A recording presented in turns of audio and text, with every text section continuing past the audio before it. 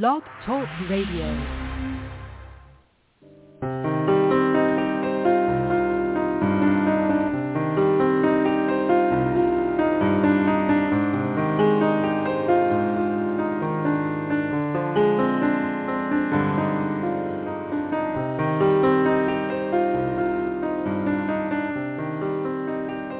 Welcome to the Anthropocene. This series of interviews deals exclusively with how we, you and I, and big oil are killing our natural environment. The air we breathe, the water we need, the forests, the now dwindling wildlife. It's a crime in progress. Mitchell Thomashow spent 30 years as the chair of an environmental studies program, then was president of another college in New England where he emphasized sustainability practices. He's written books about the sustainable campus, the biosphere, ecological identity, and now his latest, To Know the World, a new vision for environmental learning. He's one of the most important authors on the planet right now because he's writing about the human species and how it's destroying our planet right now. It's being called the Anthropocene era, which means that nearly all changes that are occurring in nature right now are the result of what humans are doing. Nature is no longer changing naturally. Humankind is changing it, and not for the better. Dr. Thomashow, Mitch, welcome to our discussion. Thank you. I'm really pleased to be speaking with you. First, I think you buried your lead. Deep in your book, I found this quote: "In the 21st century, an environmental change threatens ecosystem integrity. We desperately require ethical and moral wisdom." It's really what your book is about. To dispel possible notions from your title, environmental learning really has nothing to do with environmental education. And you've expanded the definition of the Anthropocene.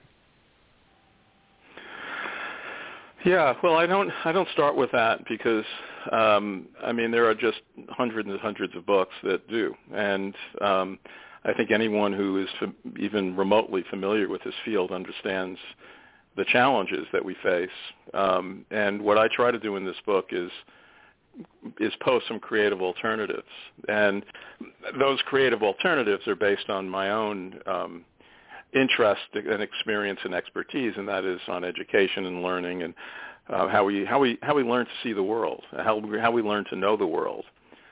So there's a lot of personal stories in the book. I try to, as a teacher and as a writer, my approach, my strategy has always been that you discuss your experience so that you empower the experience of the people that you're working with, because ultimately it's their own experiences that are going to lead to their insights. So what I try to do in the book, and the way I start the book, is discussing who the book is for and why it's for them and what I hope they gain from it. And I think that's the best way to teach, and that's the best way to learn. I agree. Your personalization in the book really makes the reader comfortable right away, and we get an association with you right away. Your interest in all of this seems to go way back to we're almost the same age, and in my hippiedom, I remember the Whole Earth catalog very well. And It was the Whole Earth catalog that kind of got you going, wasn't it? It was. I'm glad you asked that question because I want to lead with something else and then say a little bit about the Whole Earth catalog. I have a chapter in the book early on called Memory Forever Unfolding, and I discuss 3 childhood memories that have been riveting for me and that always emerge. One of them is the first time I discovered the book Harold and the Purple Crayon, and there are a lot of reasons why that book mattered so much, but mainly I loved the idea that this little boy could draw his way out of trouble, and that improvisational excellence, which is what I call it in the book, I think is how we have to think about the times we live in. And for me, it's been a guiding principle in everything I've done in life, whether as a teacher or as a university president or as a parent. as a citizen. The other was the Golden Guide to the Stars, which I first acquired when I went to the Hayden Planetarium as a very young boy. I was about 5 years old. I was reading when I was 3. And that book really opened me to the magnitude of existence and what was out there to be discovered and explored. But another experience, which I want to say a little bit about right now, was I grew up on the South Shore of Long Island in a suburban development that had been reclaimed from a swamp. And when I was a young boy, we'd play outside all the time, and a truck used to come, a Jeep-like truck spraying fog. And at the time, we thought, oh, this is amazing. You can run through the fog. And in fact, they were spraying DDT. So the first time I ran through the fog, my glee quickly turned to dismay, and I developed a headache. I didn't do it after that. I told this story to a group of students at New York University. I was asked to come in and give a talk. This was 12 students in a graduate class, and they were from all over the world, as well as from the United States. And every one of those students could cite a toxic experience from their childhood. So that was the point of recalling those memories, both those that were inspirational, but also the ones that were challenging, and helped us begin to think more deeply about the world that we were growing up in and who was making the decisions for it.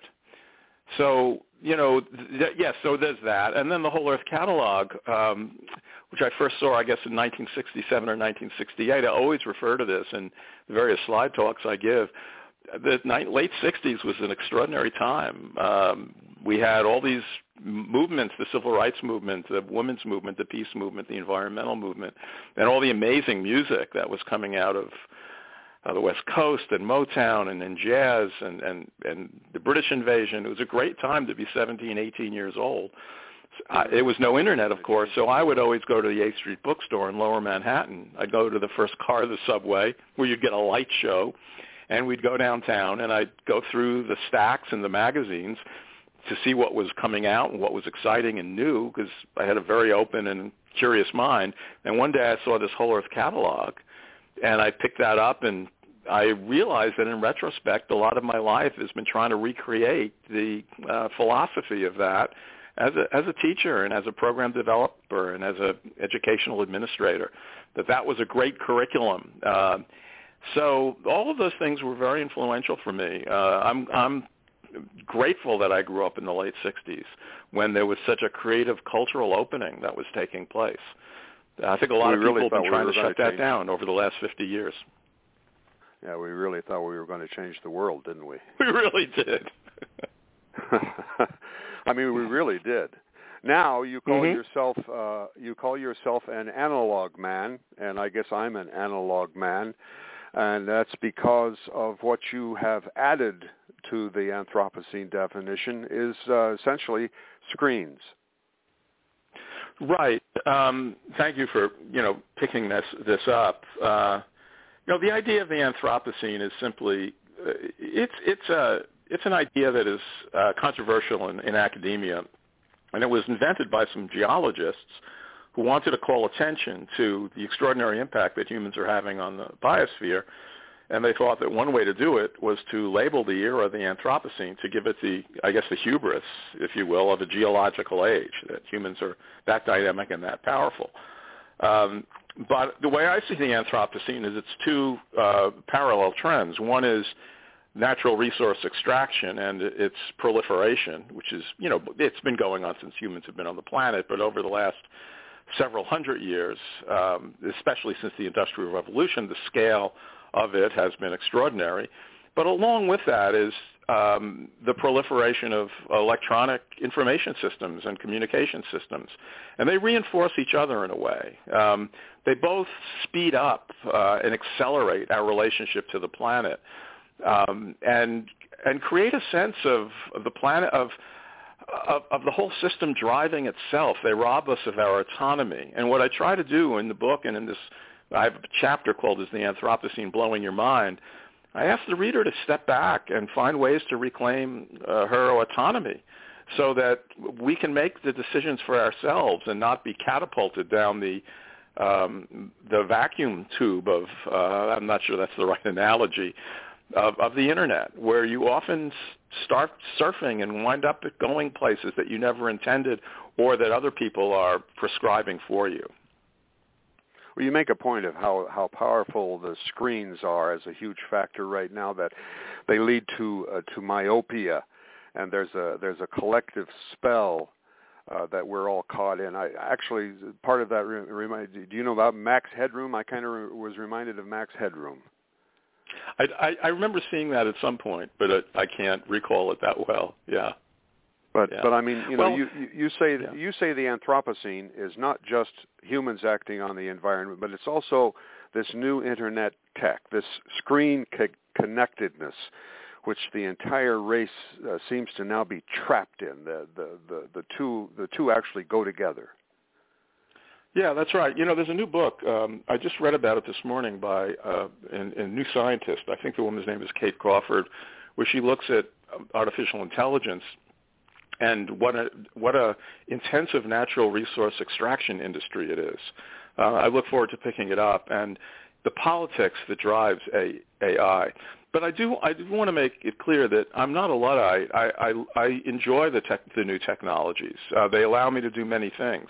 They allow me to do virtual presentations. They allow me to access information in ways that are very helpful. They allow me to watch my favorite sports teams. They allow me to FaceTime my kids who are in far distant places. The issue, though, is one of balance, and it always has been. And because the technology is so enticing, it also is very addictive, and it takes a great deal of discipline and education to understand that. So, you know, what I suggest is a way to balance the visceral and the virtual. I think we're imbalanced right now, and I think this ought to be taught in K through 12 in college classrooms. That how is this influencing and changing the way you see the world, and what can you do about it? So it's not a matter of getting rid of it, or that it's become this incredibly autonomous driving force, because otherwise we wouldn't be having this conversation. I mean, we still have the ability to make some decisions and choices around it, but we're not going to be able to do that unless we recognize the traps and the conditions of using this technology.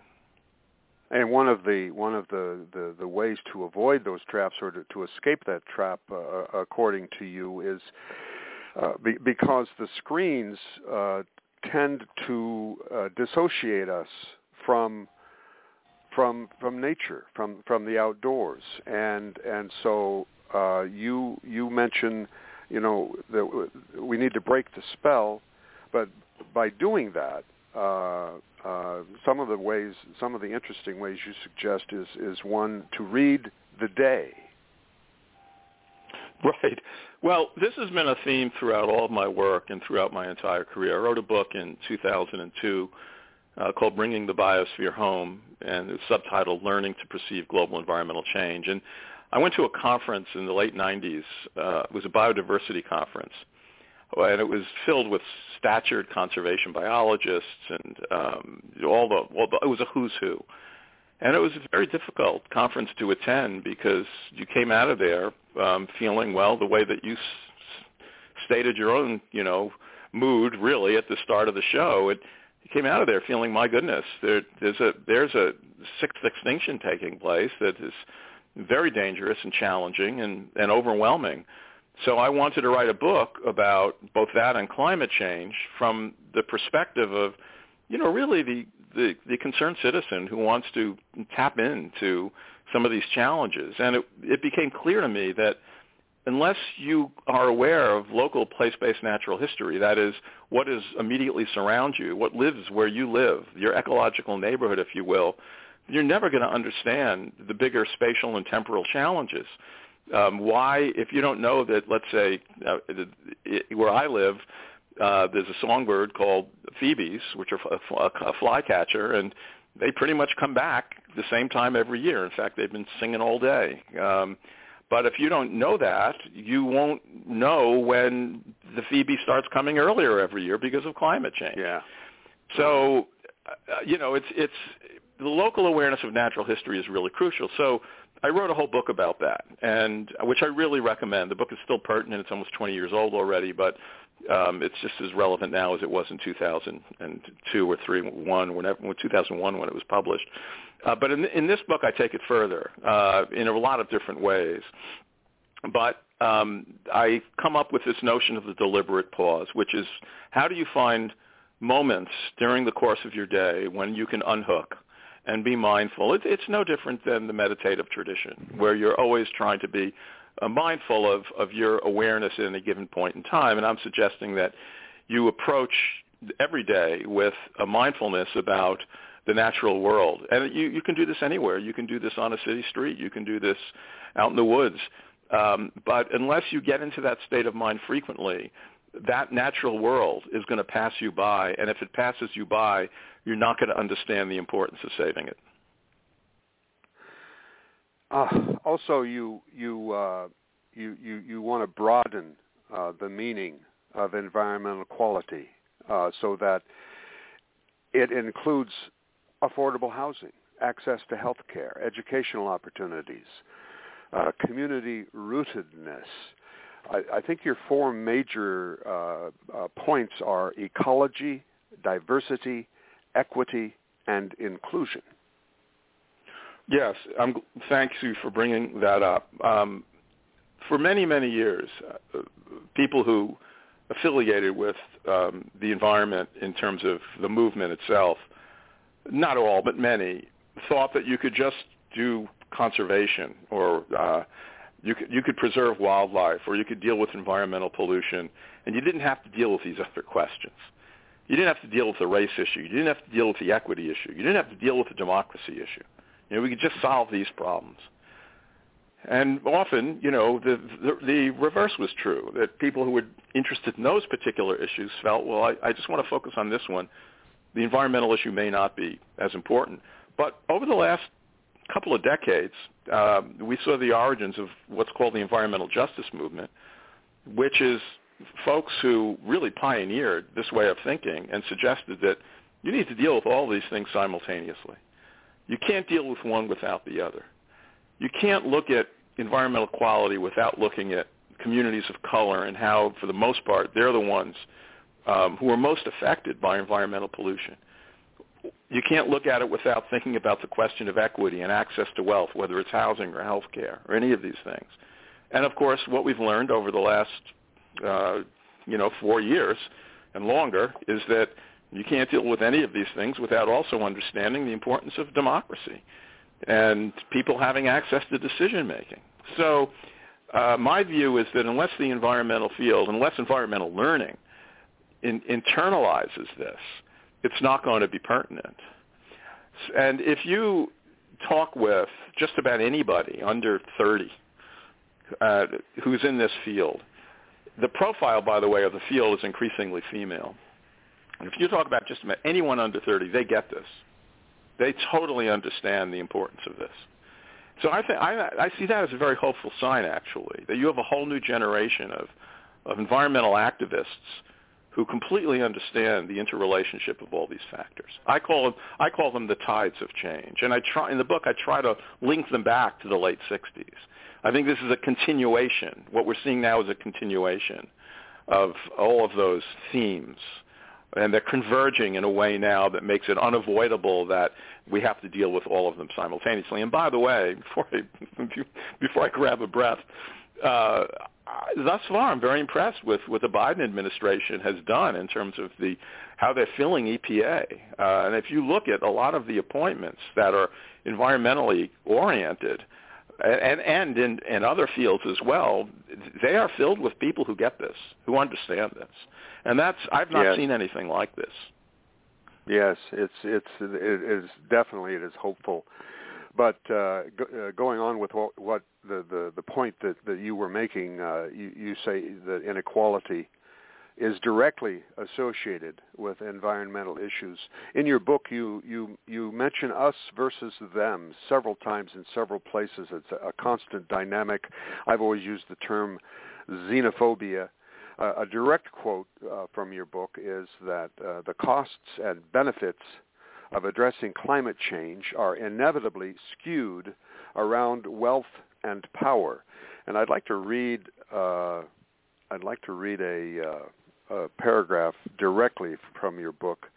We are witnessing a resurgence of nationalism, tribalism, and ignorance, often transmitted as fake news and propaganda, reflecting a desire to find simple solutions to complex issues while glorifying an idealized past.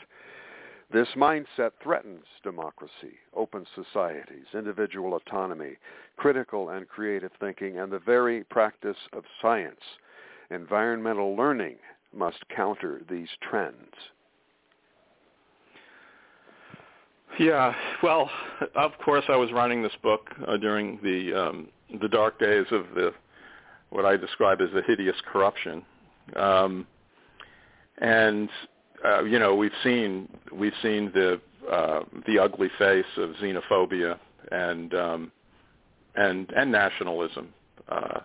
Gary Snyder, the great poet, once described nationalism as the grinning ghost of lost community, which I think is a brilliant idea.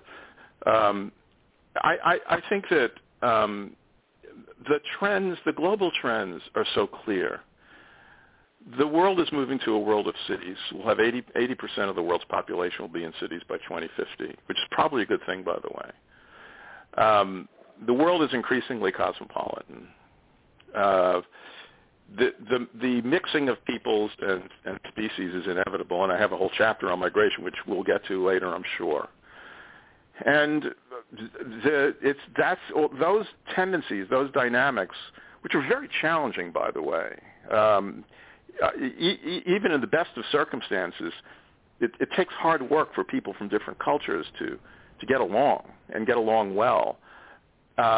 Even under the best of circumstances, that's challenging, but it's easily manipulated by demagogues, as we've seen. And people are easily manipulated to do things that are counter to their own interest, as we've seen. So that's a concern we all have to be aware of and we all have to work on. I do think at the same time that the media, and not just Fox News, but also MSNBC and CNN, hype this. And they hype the polarization in ways that are, sell commercials, or they think brings viewership. But it's the voices that yell the loudest or the guns that shoot the furthest shouldn't get all the attention. There are hundreds of thousands of people and organizations all throughout North America that are doing great work and are making a difference. I know this. I'm convinced of this. I've seen it. I've written about it. And they just don't get. I've worked with communities that are multicultural, that are multi-generational, that are solving problems in cities, small towns, all over America. And you're just not going to read about them because it's much easier to talk about polarization. Talking about polarization constantly is laziness, in my view. It's not that simple. Now, having said that, yes, there are people who are much different than you who you're not going to be able to get along with. But if you have the right attitude and you enter into relationships in ways that are open, most people you're going to be able to work with. Not all. There are some who are impossible, but many. So what I do in the book is I try to discuss my own tribalistic tendencies in ways that seem incredibly silly for, the sports teams I root for and how I dislike people who root for other sports teams. And, I get into it in more depth than that. And I conclude by saying I don't really seriously affiliate myself this way. But by thinking about your affiliations as a soft form of tribalism, you can begin to see how this can spill over to a dark side. And that's the role of the educator. When I used to teach regularly at Antioch, I taught a course called Political Economy of Environmental Issues. And one of the things I had the students do was to make a property list and write down everything they owned. and then ask questions about, well, where'd you get that from? How did you get that? What's its relationship to the earth? And the reason why I did all of that is because I wanted them to see that they're part of the problem as well, and that by understanding the extent to which they're part of the problem, they're more capable of transcending it. And that's what I think about the tribalism. We are all, look, I was born in New York City to Russian Jewish immigrants. I greatly value my Jewish heritage, although I'm a very secular Jew. And I'm more comfortable with people from that background. It's just the way life is. That doesn't mean that I only associate with those people, though. I try to break out of that, but I also recognize where that comfort level comes from. So I think making it personal is a way to transcend it. And it's not a kumbaya. It's not like, everyone's going to get along all the time. Not at all. But it's knowing that difference does matter, and you have to understand how to work with difference. I know I've just covered a lot of ground, but this is yet another subject that I really feel quite passionate about, and I don't feel is being handled very well. Well, I need you to help me with something here. It's talking about democracy, because I have not been impressed by the action that the so-called democracies have taken, or mostly have failed to take, regarding the climate crisis. And then I look over at China, essentially a dictatorship, and they've got 1.5 billion people, and it looks like they're out of control, but their leaders seem to be, I guess you'd say, woke when it comes to the environmental degradation, and they are forcing that country and that economy toward sustainability and renewable resources, et cetera, et cetera. So sometimes I think that it's too bad that we can't just have somebody in charge. Just say, okay, this is what we're going to do. I have a lot. Of course, I have a lot to say about this. When I was president of Unity College, and I write about this in my book, The 9 Elements of a Sustainable Campus, we have the Jimmy Carter solar panels on the roof of our cafeteria, which essentially was a converted chicken farm. It was a funky little college in rural Maine. And we had the Jimmy Carter solar panels because someone from the college went and got them, essentially, when Reagan took them off the White House. And when I was president of Unity from 2006 to 2011, everybody wanted one of those things for a variety of reasons, which I tried to parlay as capital in a way, idea capital for the college.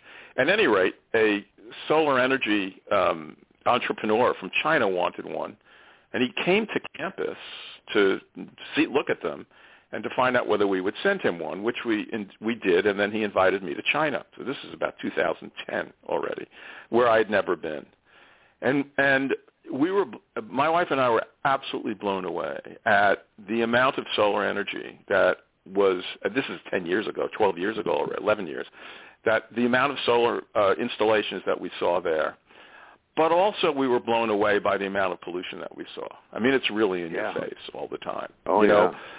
It really is. So, but we went to this guy had created a solar city, 3 hours by bullet train southeast of Beijing.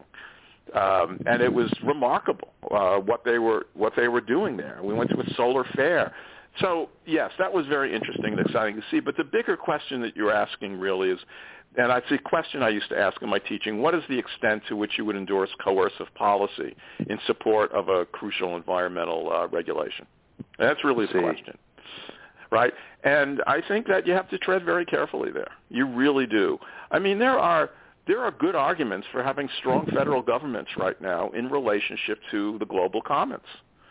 But we also need to have safeguards against the tendency of strong federal governments to rob individuals of their freedom. The challenge is, and we've seen this with the masks, by the way, is that most people don't really understand that freedom is an extraordinary responsibility. To be free, you have to be part of a civic good. Freedom is not just the ability to do whatever the heck you want to do. Well, I don't want to wear a mask. right? Well, sorry, but the fact that you're not wearing a mask means that variants of the coronavirus are going to breed in your body. And that threatens everybody. So you can't always do exactly what you want to do. And this is another educational issue. What does it mean to be free? And what kind of responsibility goes along with freedom? And what is the environmental responsibility that goes along with freedom?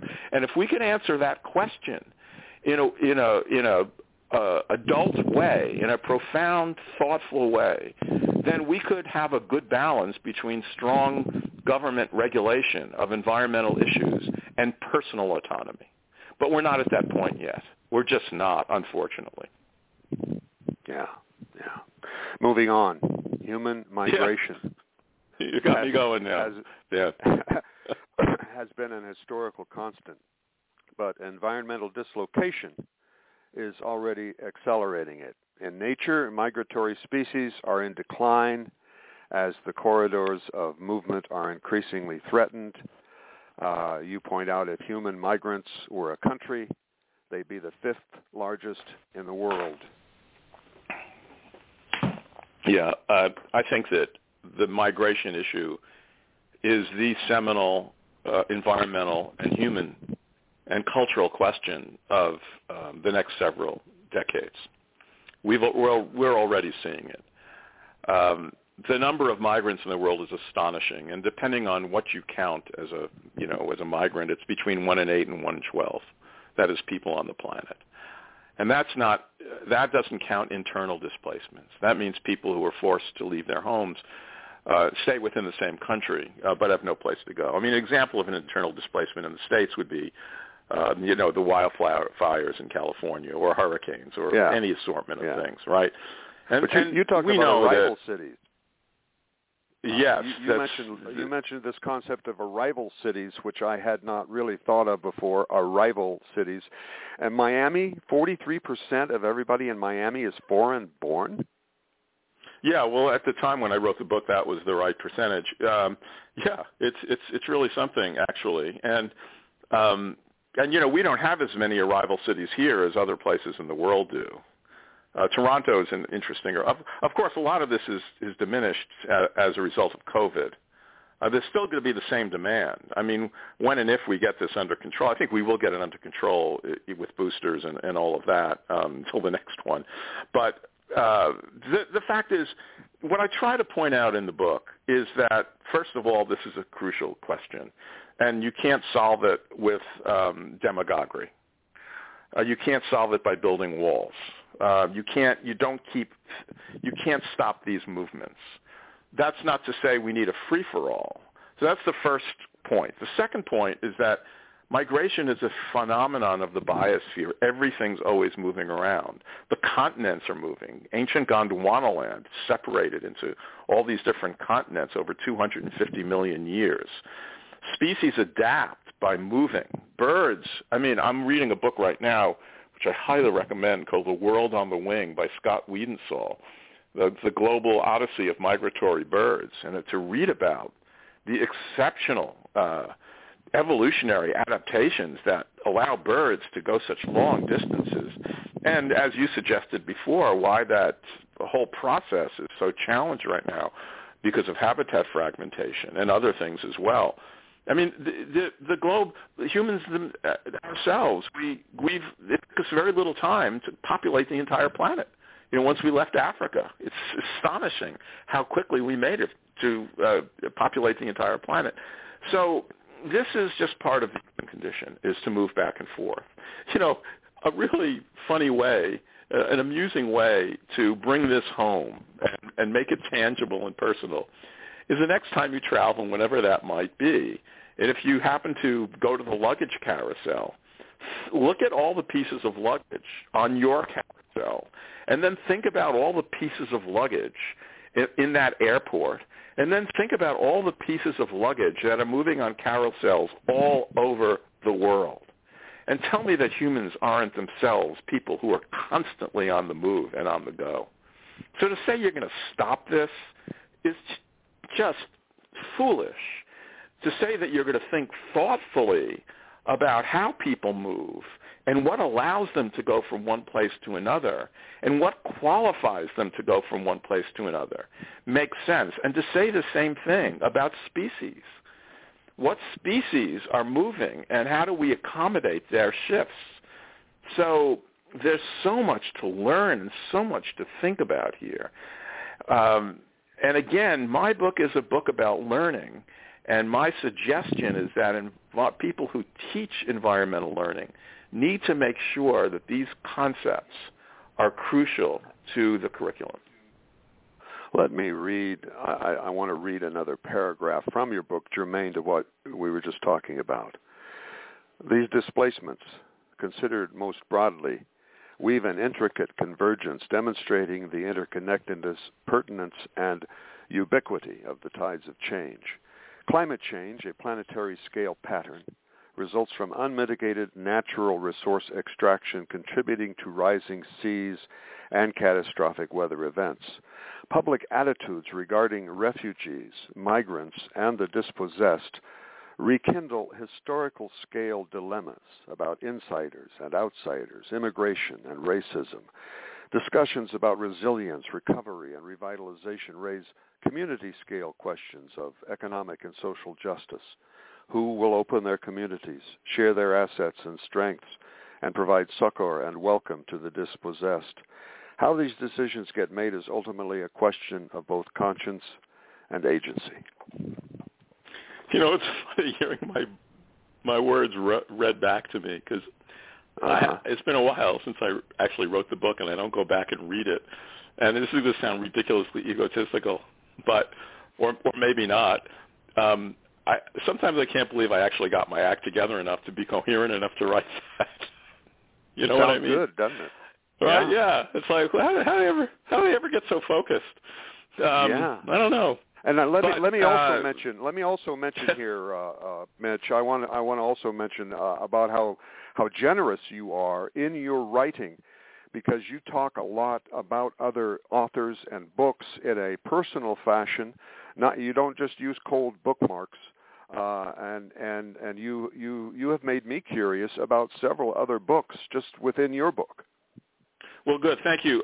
You know, there's in fact an annotated bibliography for every chapter. I have a short essay that suggests things for people to read because I've learned from all those books.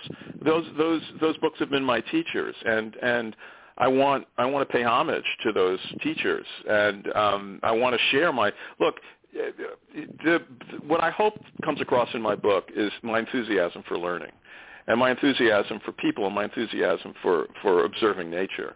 And I want to share that enthusiasm. And if it's another book that helps people get there, but I also want to share that enthusiasm by offering people lots of things that they can do on their own to think about this in more depth. So there are all kinds of activities and meditations and ways of engaging with communities that are recommended in the book. In every chapter, there's some of these things as well. And, you know, again, that's the teacher in me that wants to see, you know, people thrive with the possibilities that are inherent in the book. But getting back to what you read just now, there's you can learn a lot about any community by looking at how they deal with newcomers. Whether they try to isolate themselves, whether they welcome them. And if they do welcome them, how do they do it? There are communities all over in North America that are very welcoming. There's a wonderful book called The Newcomers by Helen Thorpe, which I reflect on in my own, about a high school in Denver that works with refugee children and the challenges that encompass that. So I think there are many organizations that do this work, and they do this work incredibly well. And once again, the loud voices who yell no are the ones who you often hear. But there are more people who understand the necessity of welcoming newcomers and what that means. And any study that you look at suggests, any study suggests that immigration and the people who arrive at a new place allow that place to thrive. So, you know, we have the data. We know what works. We know that cosmopolitan communities are thriving communities, and we have to act on that knowledge. Two book titles that come to mind that you got me interested in, and then we're going to go to the next step. But If Mayors Ruled the World, and Cities That Think Like Planets. Yeah, those sound like... Benjamin Barber, who's a wonderful political theorist who's deceased, wrote a book that influenced me enormously that I used in my teaching back in the 80s called Strong Democracy. And it's really a guide to a little heavy-handed in places theoretically, but a very practical book at the same time, to what he calls strong democracy. And it's worth saying something about this for a moment. In weak democracy, a few people make all of the decisions all the time. That's representative democracy. That's what we have right now. Essentially, a few people make all the decisions all the time.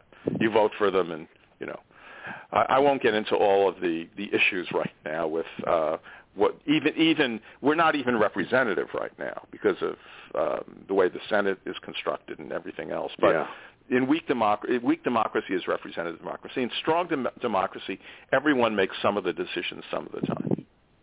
So there's more responsibility, and the responsibility is delegated in a different kind of way. That doesn't mean you don't have hierarchy, and you don't have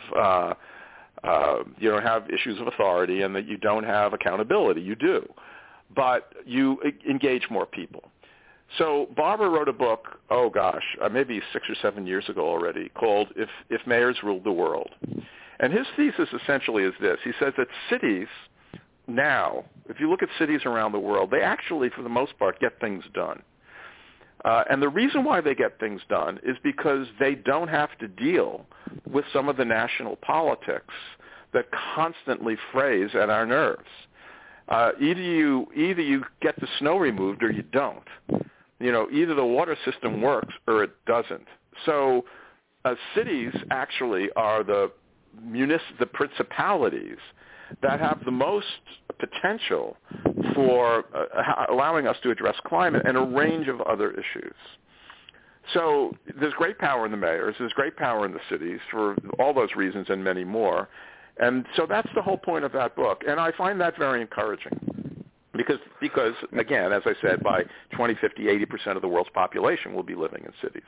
So we have to pay a lot of attention not only on the politics of cities and how cities make decisions for their populace, but also on what it takes to create an urban ecology. Urban ecology, incidentally, is one of the fastest-growing fields in environmental studies. And that is that how we look at nature in the city matters enormously, and there are a whole range of both evolutionary and ecological and cultural dynamics that we need to consider when we think about urban ecology. And there are some wonderful urban ecology books that are accessible, that are filled with examples of fantastic projects that are taking place all over the world. I guess the point is, the point is that there are so many great projects happening, and more people need to know about them. Related to this, I have some notes here, and I'm just going to say the 4 points that I have, and let you take it from there. Sense of place, cosmopolitan bioregionalism, global tribe, eco-cosmopolitans. Well, some of those are in context and may not be as helpful. But what I'll try to do is I'll develop the thought sequence, the strategic thought sequence that generates those terms. I come from an educational tradition that really focuses on sense of place. The idea of sense of place is that if you know your own place really well, you have a sense of belonging and a sense of community and a sense of neighborhood.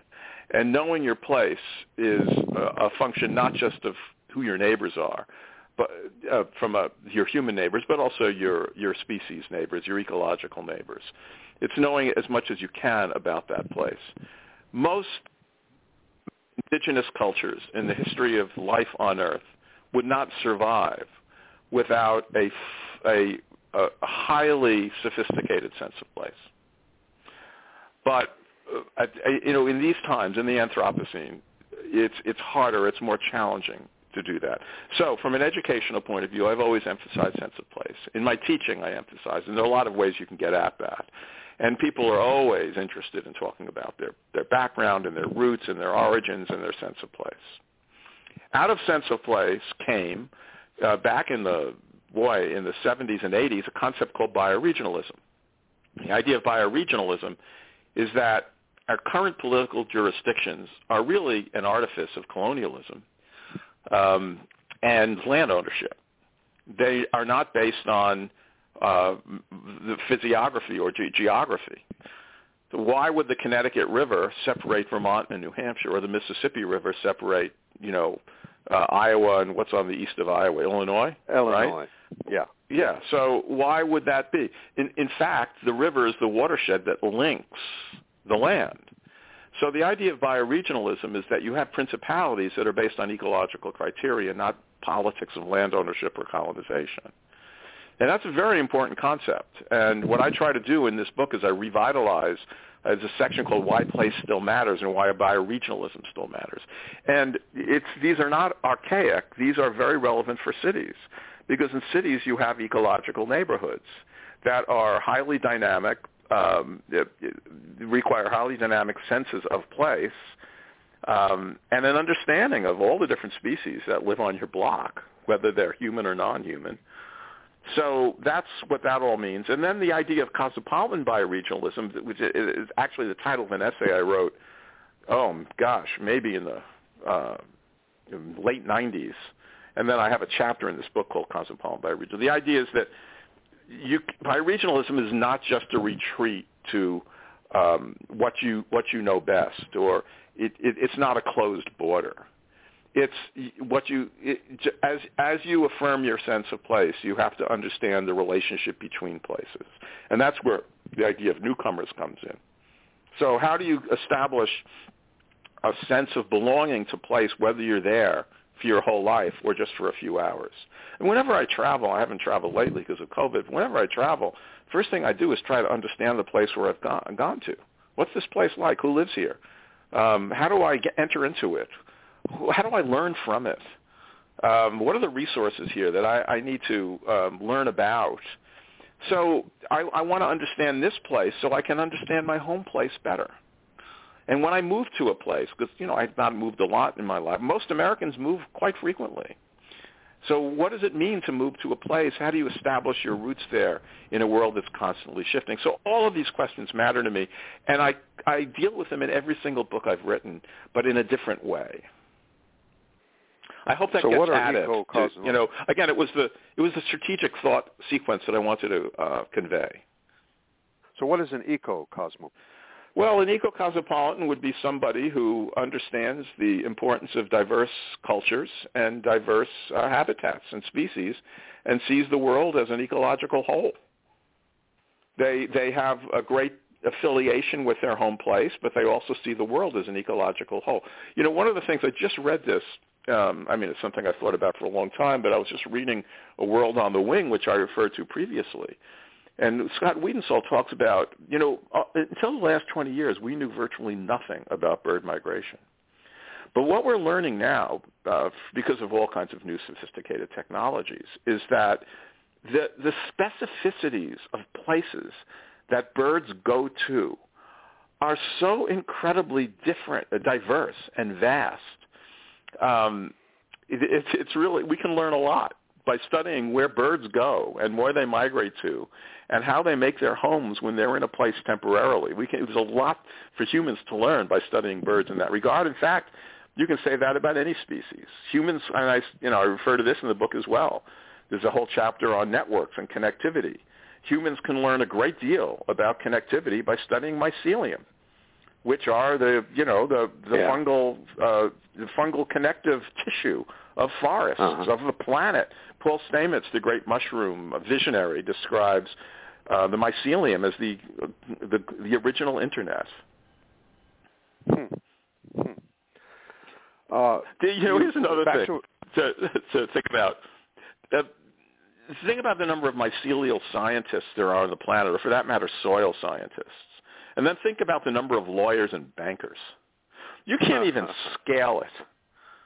The percentages are so small. The ratio is so small. Yet what's more important, right? Yeah. I mean, what's more important? So that's the redirection that we need. Well, back to environmental learning. You say that it is a balance between structure and improvisation. Yeah. What Well, do you mean? Some of the I really appreciate the kinds of questions that you're asking me, Van, and your ability to allow me to riff off them, which I guess is the right metaphor for this next answer. The passions of my life, aside from family members and that sort of thing, have been sports and play. I'm still a crazy New York Knicks and New York Mets fan, and I played basketball until well into my 60s, and I'm paying for it now. And music, and observing nature, and in my career, leadership. And I found that what's made me successful. Did you know that you're a lot like? Did you mentioned Thoreau in your book? Did you realize that you have some Thoreau tendencies? Well, actually, I'd love to that. I don't even see myself in the same class or category, but I'd love to say a few things about Thoreau after this riff. Okay. The best, my most successful moments as a basketball player, and I was a very average player, and as a musician, and as an observer of nature, and as a leader, have come in times of what I describe as improvisational excellence, when I was really in the flow of the moment, and I was working collaboratively with others. Those have been the great kind of learning moments of my life. So what I try to do in the book is explain that, but also suggest that when we talk about adaptation, because we're well beyond mitigation right now, as you well know, in thinking about global environmental change. We have to be thinking about, mitigation, sure, but we have to be thinking about adaptation. We need an improvisational approach because the circumstances change so quickly. So unless you understand how to do improvisation and how to do improvisation well, you're not going to be able to adapt to the changing circumstances of global environmental change. To do that well is a balance between structure and process. Structure means that there's a structure to the biosphere. There are global biogeochemical cycles. There are principles of ecology. Those are things that you need to know. But there's so much variation within those structures that if you rely exclusively on your knowledge of the structure, not the only way, similar if you're improvising in music, in your jazz, for example, there are structures, there are scales, there are chord relationships. You need to know those. You need to study those. But then you move off those as demanded by the circumstance. So I make the case that improvisational learning is crucial. Thoreau is a very interesting, there's a wonderful biography of Thoreau by Laura Walls that I actually read way back in March at the beginning of the pandemic because, I thought it was really appropriate since we were going to be sequestered in the woods for a long period of time. And, Thoreau spent a lot of time very close to where I live. So the habitat's familiar, and it was very interesting to read about him. But, yes, Thoreau's learning, he was something of an autodidact when it came to nature. There was no other choice at that point in time. Thoreau was a master of improvisational learning in terms of the natural world. Absolutely. I might also add, by the way, that Thoreau and his family were fervid abolitionists. And even way back then, there was a correspondence between these kinds of issues. It doesn't just go back to the 60s.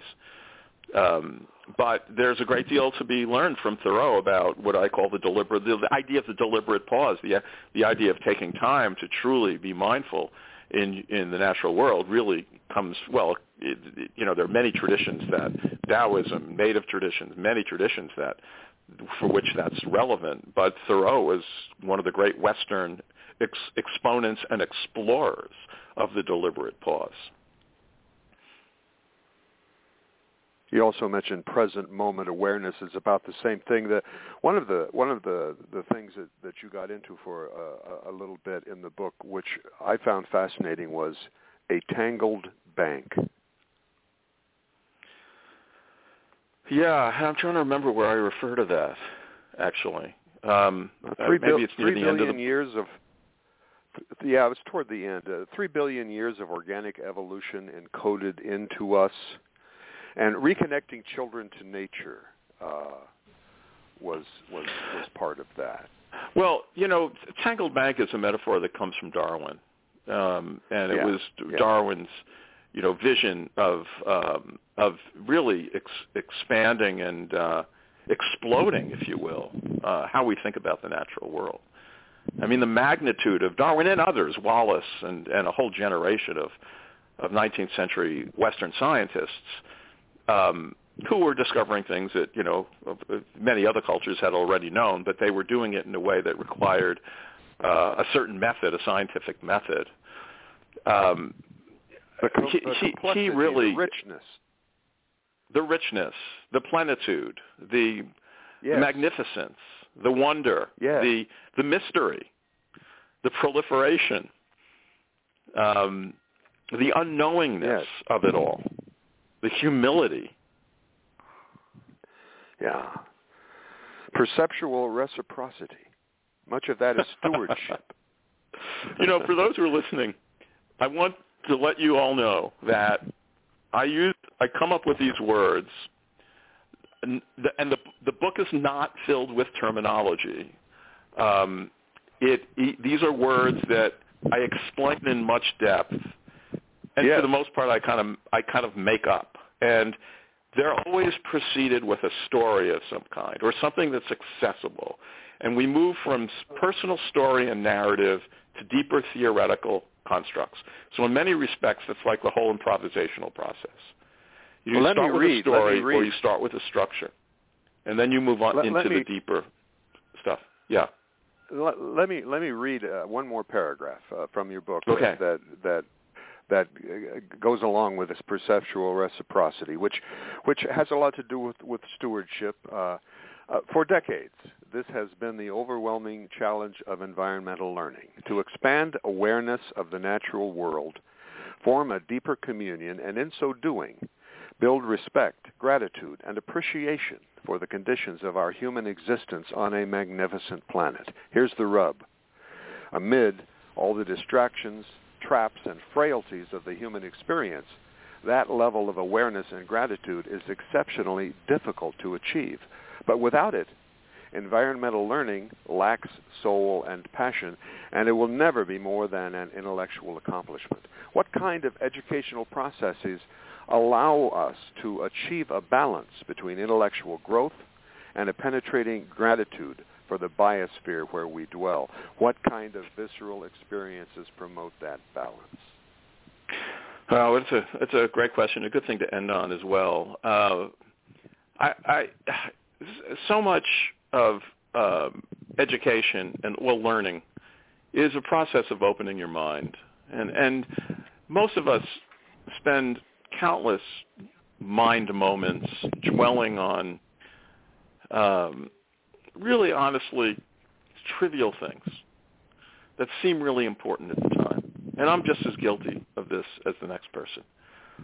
But the great moments of learning happen when your mind is open, and I really believe that exploring the natural world is one of many ways, but it's the way that I'm interested in for this book, of opening your mind. And what I suggest is that it's hard to do. Because our minds are so busy, at best you get glimpses of this magnitude, and then the mind shuts it down. So the task for the educator is to set up experiences that allow for these glimpses to amplify. And the great Jewish philosopher Abraham Joshua Heschel said, and I write about this in a previous book, a minimum of perception is a maximum of enigma. And he also writes, indifference to the sublime wonder of living is the root cause of sin. And what he's suggesting is that it's a great privilege to have human awareness, to have the senses we have, as limited as they might be. They're extraordinary, and we squander them countless times in our daily life. And I'm as guilty as the next person, you know? So you want to be around people, and you want to be in situations that allow you to explore and experience that great privilege of human awareness. And Mitch, one of the ways to do it is by closely observing other species. The challenge of the Anthropocene is that it surrounds us with the artifacts of humanity. But the best way to understand what it means to be human is by placing yourself in the context of landscape and habitat and other species. That's the last chance we have, really, to understand what it means to be a human being, is to see ourselves in that bigger perspective. Mitch, this has been great. Thanks so much for sharing all those decades of environmental work and for this book that helps us move forward toward saving the earth. Well, I appreciate your great questions and your close read and your great curiosity, Van. I appreciate having the time to spend with you. I hope we'll stay in touch. Absolutely. All right. Thanks. All right. Take care. We'll connect by email. See you. So if you want to increase your environmental learning, you need to actually touch nature. You need to break the spell of whatever screen you're on at the moment and take stock of the day, the real day, be it cloudy or sunny. You need to deliberately pause from time to time and look around at where you are and why you are there at the moment. It's about perception and paying attention. It's about noticing. Use your animal senses. This book was just published last November. It's by MIT Press. Mitchell Thomashow wrote it. It's called To Know the World, and it can be found wherever books are sold. This has been another edition of the author interviews that I am calling Suicide Earth. I call it that because we're not just killing us.